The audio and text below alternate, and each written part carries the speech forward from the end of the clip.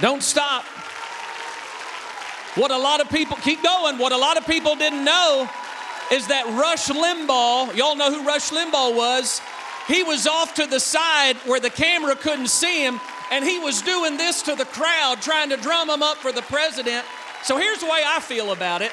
If Rush Limbaugh can do this to get the crowd up for the president, I'm going to do this to get people up on their feet for the King of Kings. Come on, church. Come on, the King is in the house. The King is in the house. Praise the Lord. The King is in the house. Hallelujah. Lord, we honor you today. There is no one like you. I love this scripture, and I quote it often in Philippians chapter 2, the name that is above every name. The name that one day every knee will bow and every tongue, even the president, will bow and acknowledge him as Lord and Savior. Amen. Give the Lord a final hand clap of praise as you're seated. Amen and amen. Let's be praying for our pastor. He is at home, and he's hurt his back, to be honest with you. He's hurt his back, but we know the Lord is able to heal. You know, and when I heard that, when he called me last night, he told me he'd hurt his back, and that's kind of a chronic thing, a continuous thing that he goes through every so often. I just thought, Lord, enough's enough. Heal the man of God. You know, just heal the man of God so he can go on about his ministry and leading the church. And you know, I just get tired of the devil attacking the people. We got a lot of sickness. We got a lot of illness going on in the church right now, a lot of grief. And enough's enough. I mean, I know we go through seasons of that, but enough's enough. The Lord's on the throne, and I'm just, how many of you are believing for divine healing? We had a lot of people come forward for divine healing. God is still on the throne. Amen. I'm just looking forward to people coming back and saying, you know, we've prayed about this, and God just healed me miraculously. He does it all the time, and he can do it in Poplar Bluff, Missouri. Somebody say amen. Amen and amen. Well, this morning, if you have your Bibles, I want you to open them up if you would. You can remain seated for the reading of the word, but still yet, let's be reverent before the Lord this morning. Psalm chapter 140. I'm just going to be reading a couple verses of Scripture. And to put things in context, this is a prayer that David prayed prior to him becoming king. This is a prayer that he prayed in a time of great distress, a time when he was being pursued, when people were coming after him to take his life. In fact, I'm jumping ahead of my notes already, but he was in the cave with his 400 mighty men, and he was hiding from King Saul. King Saul, at this point, hated David, to be honest with you, was jealous of David and was coming to take his life. And David finds himself in this cave with his men, and outside of the cave were literally thousands of King Saul's military men, the army, and they didn't quite know where David was, but the point of it is if they knew he was in there, they were going to kill him. And this is part of a prayer that David prayed before the Lord while he was in great distress, while he was going through this. So let's read it this morning, Psalm 140. It says, rescue me, Lord, from evil men. Somebody say amen. And keep me safe from violent men who plan evil in their hearts, and they stir up wars all day long. Brother Marvin, would you pray this morning, sir?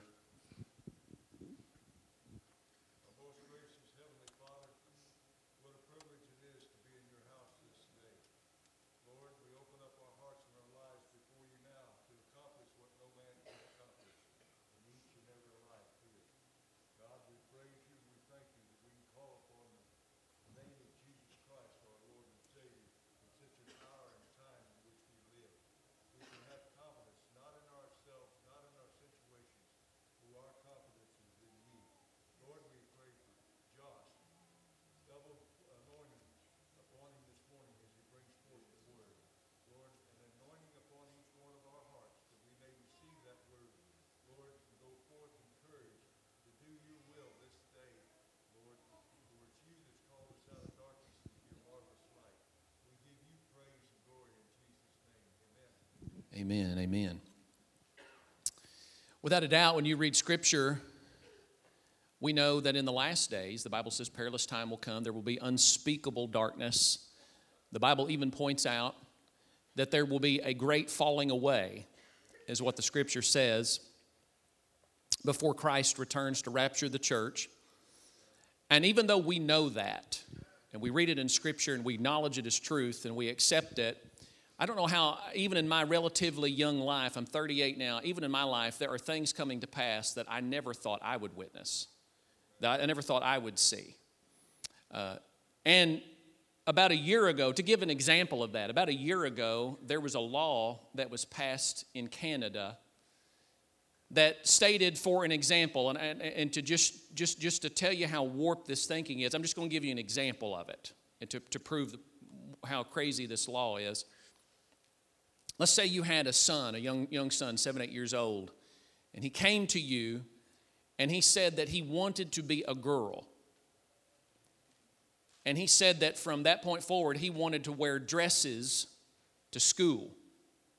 That if you as a parent was to say that is not going to happen, I am not going to let you wear dresses to school, that this law then gave the government the right to come and take that child out of your home. That's the day and time in which we live. That's insane. You agree? That's the kind of stuff that I never thought that I would see happen. We're living in a crazy time. We are without a doubt living in a time of lawlessness, and the Scripture warns us about that. And if you were here last Sunday night, you heard me quote some stats and statistics. I'm not going to repeat it. I'm not going to go through to it. But if you heard me quote some things that makes me as a parent especially fear what my children are going to face if the Lord tarries, if the Lord waits to return. And I think every parent has probably had that kind of an experience. You get to an age, y'all know this, you get to an age, especially as a parent, where you don't really so much worry about yourself anymore. You worry about your children and what it is they are going to face. And you find yourself praying not so much for even yourself anymore. You find yourself holding them up in prayer. Am I right, parents? And when you read Psalm chapter 140, verses 1 and 2, and it says, I just want to read it again, "Deliver me, O Lord, from evil men. Preserve me from violent men who plan evil things in their hearts." That's the way one version reads. You'll see in this story of David again that before he became king, David realized that his nation under Saul was in unbelievable spiritual decline. David recognized this. And the people's sin and selfishness was on full display, yet Saul, as king, basically did nothing about it. And then David soon finds himself, as we talked about briefly, he finds himself being chased down by an army and by Saul, an army of men, and by a king that by this point in time in Israel's history had, for all intents and purposes, shrugged off anything and everything representing God. And you know the rest of the story, that by the time David lived out his life, he had made a huge difference. He became king, and we know all the stories that went through his life. And at the end of his life, he had made a huge difference in things. And I just simply want to say this. At the end of this age, and we are at the end of the age, somebody say amen. If you don't believe that, then you are crazy. You ain't reading Scripture if you don't, I mean, we are there, folks. And we are at a day and time in which you and I, as part of the remnant movement of God, you and I are truly called to make a difference in this nation. God forbid that we as the remnant people of God be like Saul, who had power, who had influence, yet refused to do anything about the sin and the lawlessness and all of the nonsense that was going on in the nation. God forbid we be that way. David recognized it as a problem. He saw what was going on, and again, when he became king, he took steps. Somebody say amen. And we are called to be like David and to make a difference. We are called to be light in a dark, dark world. And we are living in a time when sin is frankly no longer shameful. We are living in a time when categories of sin, when you read some of Paul's writings and the things that Paul basically says, if you do this and this and this and this and this and this and this, you ain't getting in.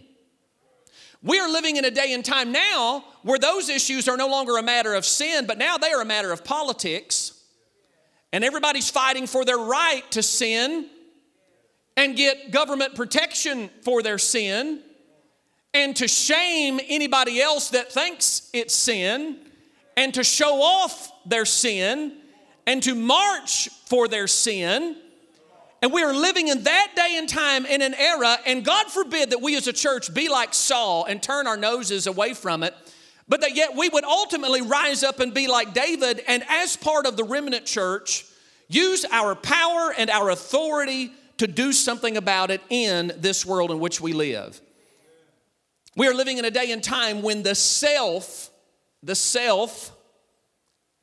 has risen to godlike status. I'll be honest with you, I get so sick and tired, and I'm not trying to be on my soapbox, but I can't help it, when I hear people talk all the time about, well, you just need to discover yourself.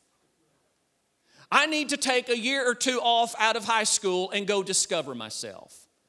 I need to take, walk around Europe and backpack around Europe to discover myself. Well, what does that even mean?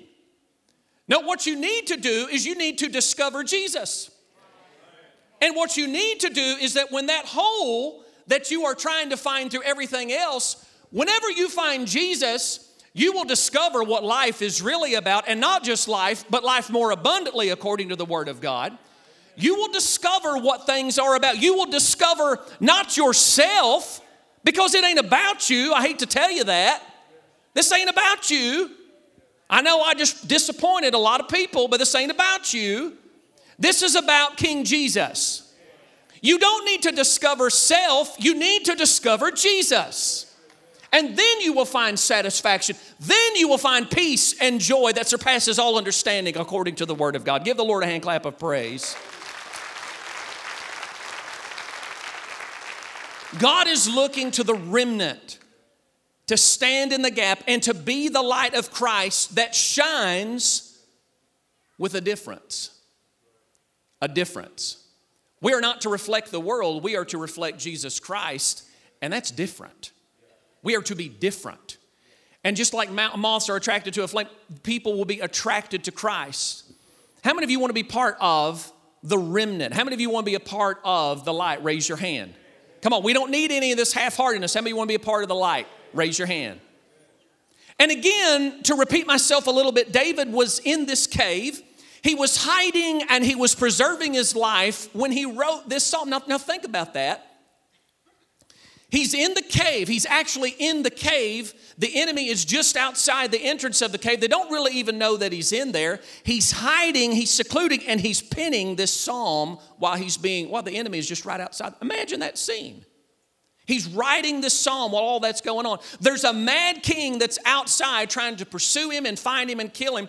And everywhere David turns, there's violence and there's death. In fact, the Bible even points out that David's own men who were in the cave with him were trying to convince him to basically take matters in his own hand and go out there and put enough, say enough's enough. Go out there and kill the king yourself. Trick him and go out there and kill him yourself. But some of you need to realize that's not how God operates. How many of you know God never really says to you, you know what, you go take this matter into your own hands. You know what, enough's enough. You know what, you just do what you want to do. You take this matter into your... How many has the Lord ever told you to do that? I didn't think so. What it's always been my experience is that whenever I'm ready to do something like that, the Lord just says, nope, step back, I got it. Now that's hard to do. Come on. That's hard to do even as part of the remnant church. You want to take matters into your own hands, and God says, nope, I got this. And you have to sit back and you twiddle and you try and give your fingers and you try and give God advice on what you think he ought to do. And he's basically just saying, shut up, I got this, I know how this is. And how many of you know whenever the Lord steps into the scene to fight your battles, it's always far better. Always far, far better. Taking things into your own hands. That's not how the heavenly kingdom operates. That's not how God's kingdom operates. So instead of fighting back with swords and with more violence, he prayed this prayer to God, and that it was a prayer of deliverance. He basically said, God, here I am. I'm trapped. I got the enemy on the outside. I got people telling me to do things in here. My buddies telling me to do things in here that I really don't need to be doing. You're just going to have to deliver me, God. You're going to have to get me out of this tight situation. But not just deliver me from the murderers and the army that are outside the cave trying to kill me, but God, deliver me from all this wrong, negative influence going on in here with me. Are you hearing me now? You see, David's men were with him. They were for him. They were on his side, but all they had to offer him was human solution. And if you are going to be a part of the remnant church, if you are going to be a part of God's last day move, if you're going to be a part of being a light in a dark place, you cannot operate under man's solutions, mankind's type. You have to operate on kingdom principle, kingdom solution, and when you want to in your own flesh, just step back, let God be reflected through you, let the light shine in the dark place, and let the Lord take the lead. That's what we're called to do. That's why we're on the earth. But David, he was a type of what I call, he was a Christ type in the Old Testament. I'm not saying David was Jesus. I don't mean that. But what I'm saying is that there were elements about him in Scripture that point out that there were types and shadows, so to speak, of the coming Messiah. And so that's who David was. He was somebody who was ruled and who was guided and who was empowered by the Spirit of God. He wasn't ruled and empowered by the self. He wasn't ruled and empowered by his own emotions. He wasn't ruled and empowered by his friends' influence. He wasn't ruled and empowered by the circumstance he found himself in. He was led by the Spirit. Now, you and I need to be some Davids that need to pray for deliverance. Because you said, well, deliverance from what? We're living in a wicked time. We're living in a wicked time. We need to be delivered from the influence of the enemy. We are called to be a part of the solution to this world's problems and not part of the problem. We need to get our minds back on spiritual things. Come on, somebody. We need to get our minds back on the spiritual things of God. Get our minds out of social media. Get our minds off the television, off the telephone. Get our minds off all the hobbies. Turn off all this stuff. Why? Because those things can, if left unchecked, they will poison your mind and spirit to the point that you will become just like the world. And here's what happens. And when you're just like the world, yet you're in the church, you want to come in, you want to love God, but yet you want to operate like the world. You see, again, David's men, they were with David. They were for David, but they wanted to operate just like the world operated. They wanted to do things the way that Saul was ready to do things. And David said, no, that's not how this is going to happen. God will have his day. And we as Christians are not to be like the world. We're not to be for God and a part of God, but yet operating like the world. We are to be led by the Spirit of God and let the Lord just shine through us. Just shine through us. You say, well, Josh, that's difficult. That's hard. I'm setting myself up for persecution. I'm setting myself up for failure in terms of the world standards. Yes, you are. Yes, you are. The world will hate you. The world will persecute you. But you are not called to fight back. You're not called to do an eye for an eye or a tooth for a tooth. You're to sit there and let God take control and just use you and shine through. Come on. We all the time think that the remnant church is going to be this great apostle that just goes in and beats up the devil and demonic spirit. Let me tell you something. The apostles, they suffered and died except John. Are you ready for that? Some of you say, man, I'm depressed now. No. We're to operate under the Spirit. We're to pray for deliverance. We're to be the light. I pray, Lord, give me a spirit different than the world's spirit. One that's different from the spirit of the age. You know, there is a spirit of the age. You know, and you say, well, what is that spirit? It's Antichrist. It's an Antichrist spirit. We need to say, Lord, we need to pray, God, give me your spirit. Lord, give me your thoughts. Give me your mind. Give me your compassion. Give me your love. David went on later on in that psalm to pray. Listen to what he said. He said, I said to the Lord, you are my God. Hear the voice of my supplications, O Lord, O God the Lord, the strength of my salvation. You have covered my head in the day of battle. Listen to what he says. You have covered my head in the day of battle. Do not grant, O Lord, the desires of the wicked. Somebody say amen. And do not further his wicked scheme, lest they be exalted. In other words, what he was saying was, Lord, cover my head in the day of battle so I can't hear the voice of the enemy. Dear God, if there's a prayer we need to be praying as a church, it's, Lord, cover my ears, cover my spiritual, cover me, Lord, protect me so I can't hear the enemy's taunts and his threats and his lies and his intimidation. Because what happened is too many people are believing the word of the devil as opposed to believing the word of the Lord. Some of you can't hear God because you spend all your time listening to the enemy. During the Civil War, it was well known, and I can't do it, so don't ask me to give you an example. But during the Civil War, the Southerners, the Confederates, they had what was called a rebel yell.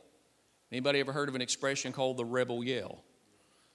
3 of you have, thank God. I'm not alone. So the rebel yell was one of these things that at the time of battle, when one army would line up over here and the Southerners were over here, the rebels, they would let out this battle cry.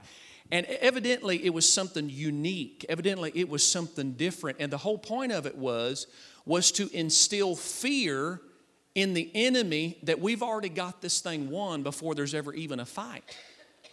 And they would scream and they would taunt. And it wasn't just like a loud scream. It had some kind of a weird cadence to it that some of them were actually taught how to scream this way. And you know, if you've got a gun pointed at somebody and they're screaming at you and they're coming at you anyway, they're crazy.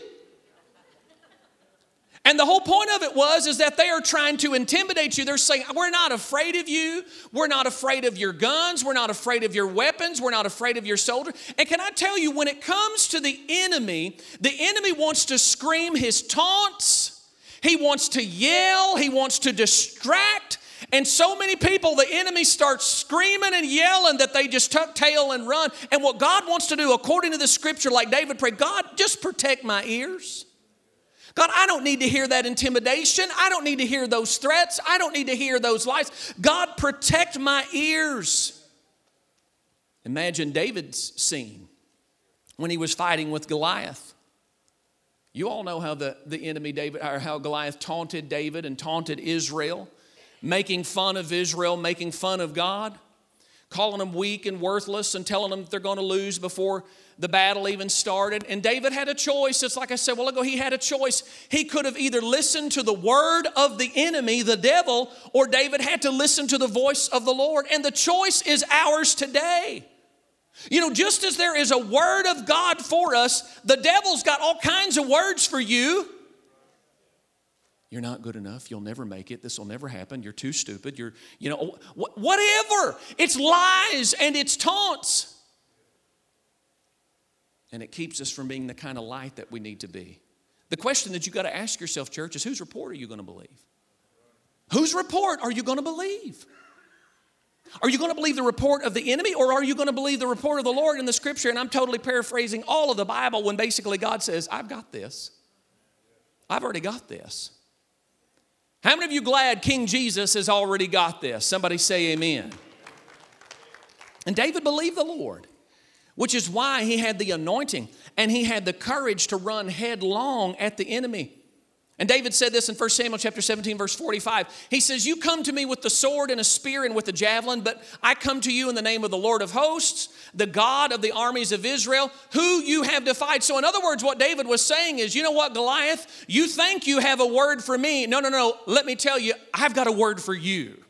And when the enemy comes in and threatens you, what you need to tell him is, devil, I've got a word for you, by the way. And my word isn't on my own accord. My word comes straight from this. And I'm putting you on notice that we are part of the remnant church, that we are going to serve the Lord, that we are going to conquer in the Lord's name. We're not going down. We are going up. We're not defeated. We are the head. We're not the tail. We win. You lose. Is there anything you don't understand about this devil? And so when he tries to put you on notice, you put him on notice. And you build yourself up in the faith. David went on in Psalm 142. And he says this. He says, the righteous. Now, again, I'm going to remind you, not trying to be repetitive, but listen to what he said. This is what he has the gall to say. He's in a cave. He's trapped. He can't get out. He knows that ultimately if he leaves, we know the story, he did ultimately confront Saul. We know things into there. But he knows if he was to head out that he's going to be killed. But he actually has the gall. Listen to this. He has the gall to make a statement about himself. He goes on and he says this. He says in Psalm 142, he says, the righteous shall surround me, for you shall deal bountifully with me. Now, was David in a situation or a circumstance in that cave to be dealt with bountifully? To be surrounded by righteous people? No, in fact, it was the exact opposite. He was surrounded by thousands and thousands of the enemy. He was surrounded by some negative influence by his own buddies, but yet he had the gall to say in the middle of that, you know what, enough of this situation. God's going to surround me with righteous people, and God is going to bless me bountifully. Now, I don't know about you, but that's a man of faith right there. And if you know anything about David's life, you'll know that is exactly what happened and how things played out in David's life.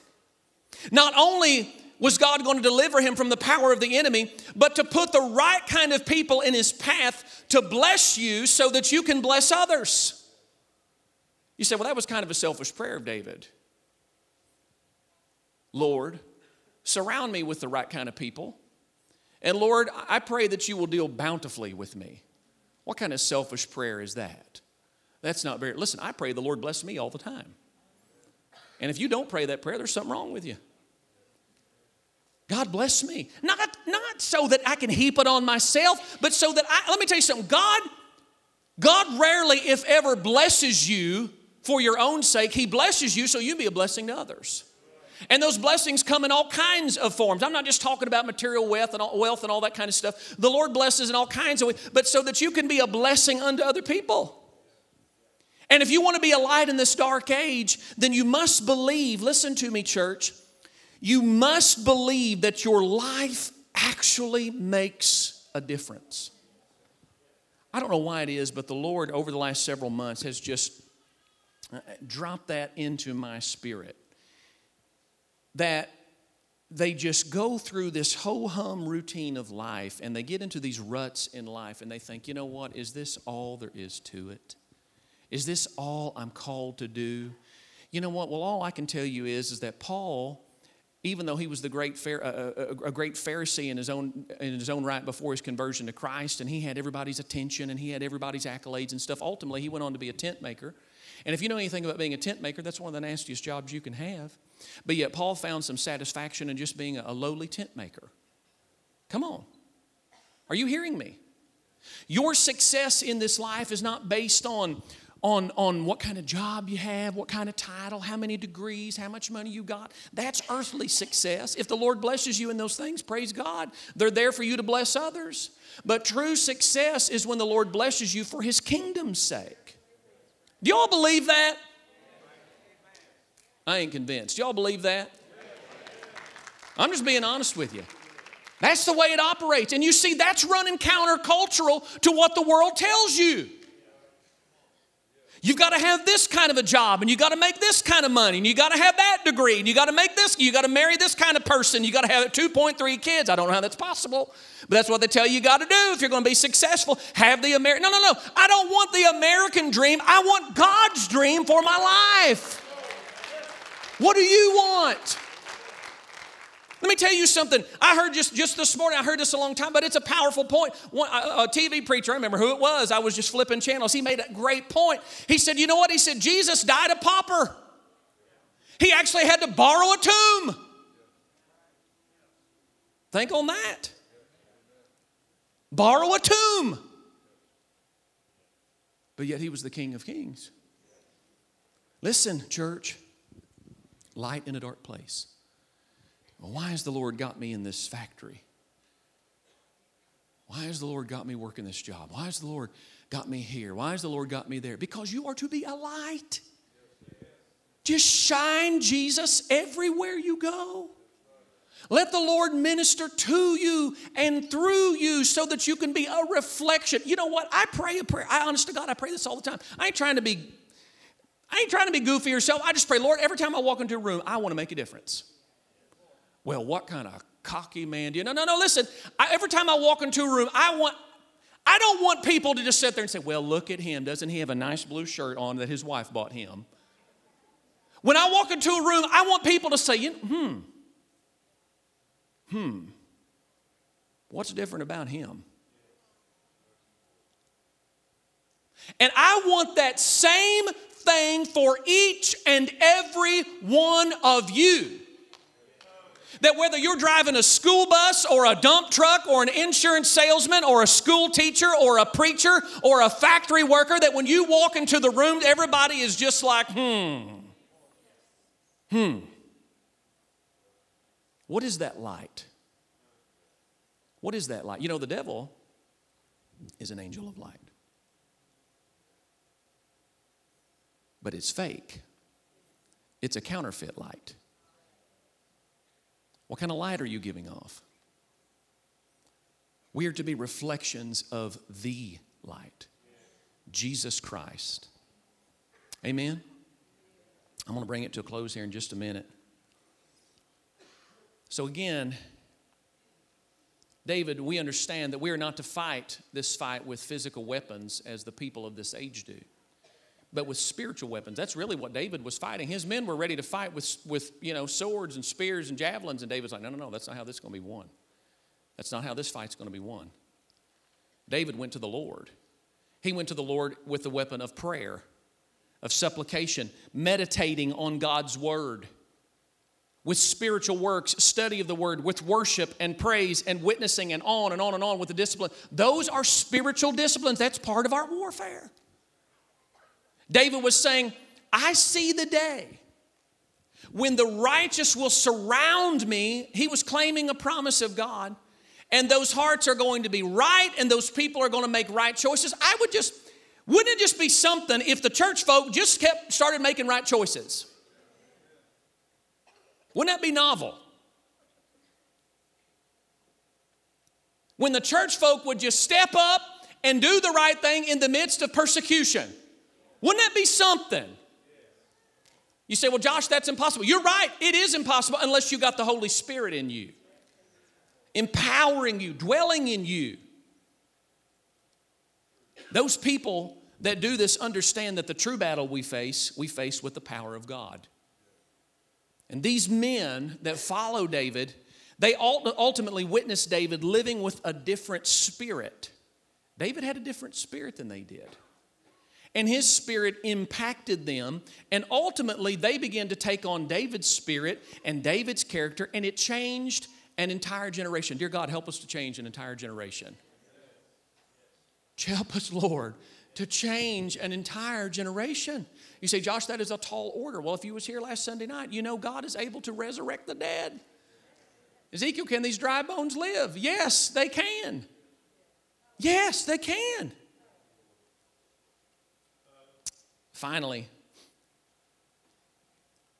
David actually believed. He actually believed that God would give him the victory. in the midst of an overwhelming circumstance. How many of you ever had an overwhelming circumstance in your life? Look at your hands going up. And you're here today. God gave you victory in an overwhelming circumstance. And guess what? He can do it all the time. Nothing can limit him. Nothing limits him. Listen to what he said at the end of Psalm 140. He said, I know that the Lord will maintain the cause of the afflicted and justice for the poor. And surely the righteous shall give thanks to your name, and the upright shall dwell in your presence. What a powerful statement. In the middle of his struggle and circumstance, he could have been killed at any moment. David was looking to the future, to a better time. And can I tell you, I told you earlier in the scripture, in our scripture, that that we're living in a day and time when perilous times will come. But I'm telling you, I am looking forward to a better time even in the middle of all that. You say, well, Josh, can God really bless and grow the church and me grow spiritually in the middle of perilous times? Absolutely. Because the darker that things get, the brighter your light will shine. That's what we're called to, church. We have to believe that God will actually give us victory. Well, I don't know. This is just such an overwhelming thing. I don't know if it's possible. Yes, it is possible. It is possible. I understand. Let me say this. I understand that in the natural, and when I say natural, I'm just simply talking about the way that the world views the church is what I'm talking about now. In the natural, I understand that the church is considered to be a weak thing. It's weak and anemic. That's the way the world views the church. But in the spiritual, guys, where the real fight is fought, the Bible points out that we are more than conquerors. And you say, well, Josh, it seems like that the church's back is up against the wall. Listen, have you ever seen Rocky? Oh, you have. You hypocrites. You know you have. Come on. Well, I don't watch it. Yes, you have. Some of you probably own all 12 of them or however many of them there are now. I don't know. On DVD set. We're going to watch it on the Christmas break. No, anyway. You say, well, you remember the scene when he's up against the ropes and he's getting, let me tell you something. In the end, he came out swinging and he won. And let me tell you something, that church is not called in this perilous time. You say, oh, the church is up against, no, the Lord is about to give the second wind. God is about to give the second wind, and things are going to change, and the anointing is coming, and the Holy Spirit is coming. We are not anemic. We are powerful in the spiritual. That is where the fight is fought.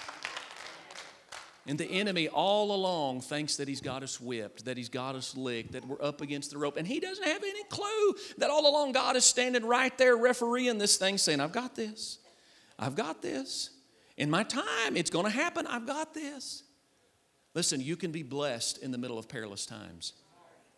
You can be an overcomer in the middle of perilous times. Things all around you can be crumbling, but you can be a light for Jesus Christ. Because, let me tell you something. Because when everybody starts crumbling, and it's going to happen. It's happening now. It's going to happen. It's happening right now. When everything starts crumbling, people are panicking, and they're out of money, and they're out of... Guess who they're going to turn to? They're going to be looking for some light. Who's got the answer here? That's who we are called to be. That's who we are meant to be. The Bible points out that ultimately David lived to see the victory that he had believed for. I'm just believing if the Lord tarries, I'm going to live to see the things I'm believing for.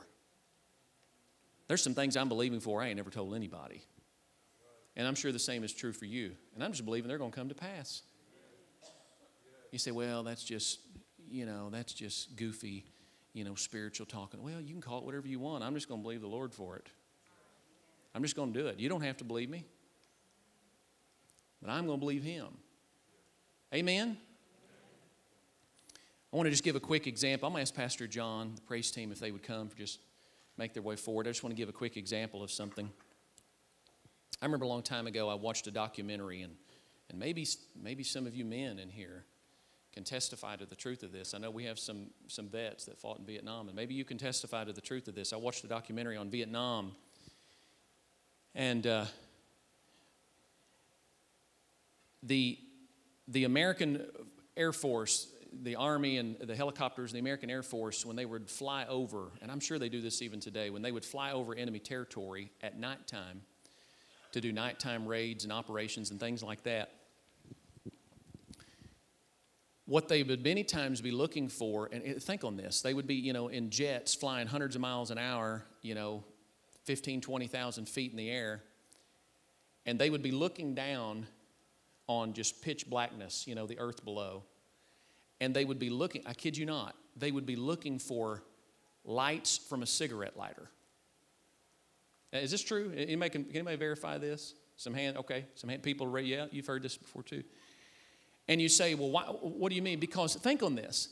Here they would be, hundreds of miles an hour flying through the air in pitch blackness. They'd be miles above the earth, and the light from a cigarette lighter would let them know where the enemy was. If the enemy was stupid enough to light a cigarette in the middle of the night, our forces would be like, bad idea. And they would follow that lighter, and they would drop a bomb right there where that thing was. You say, well, Josh, what is all that? Now, that's kind of a crazy example to give to point this.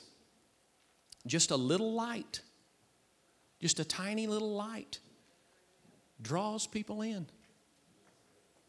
It draws people in.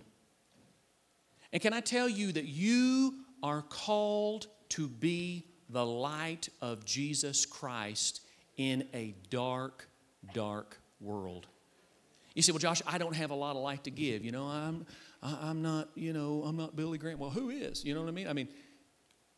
Listen, your light.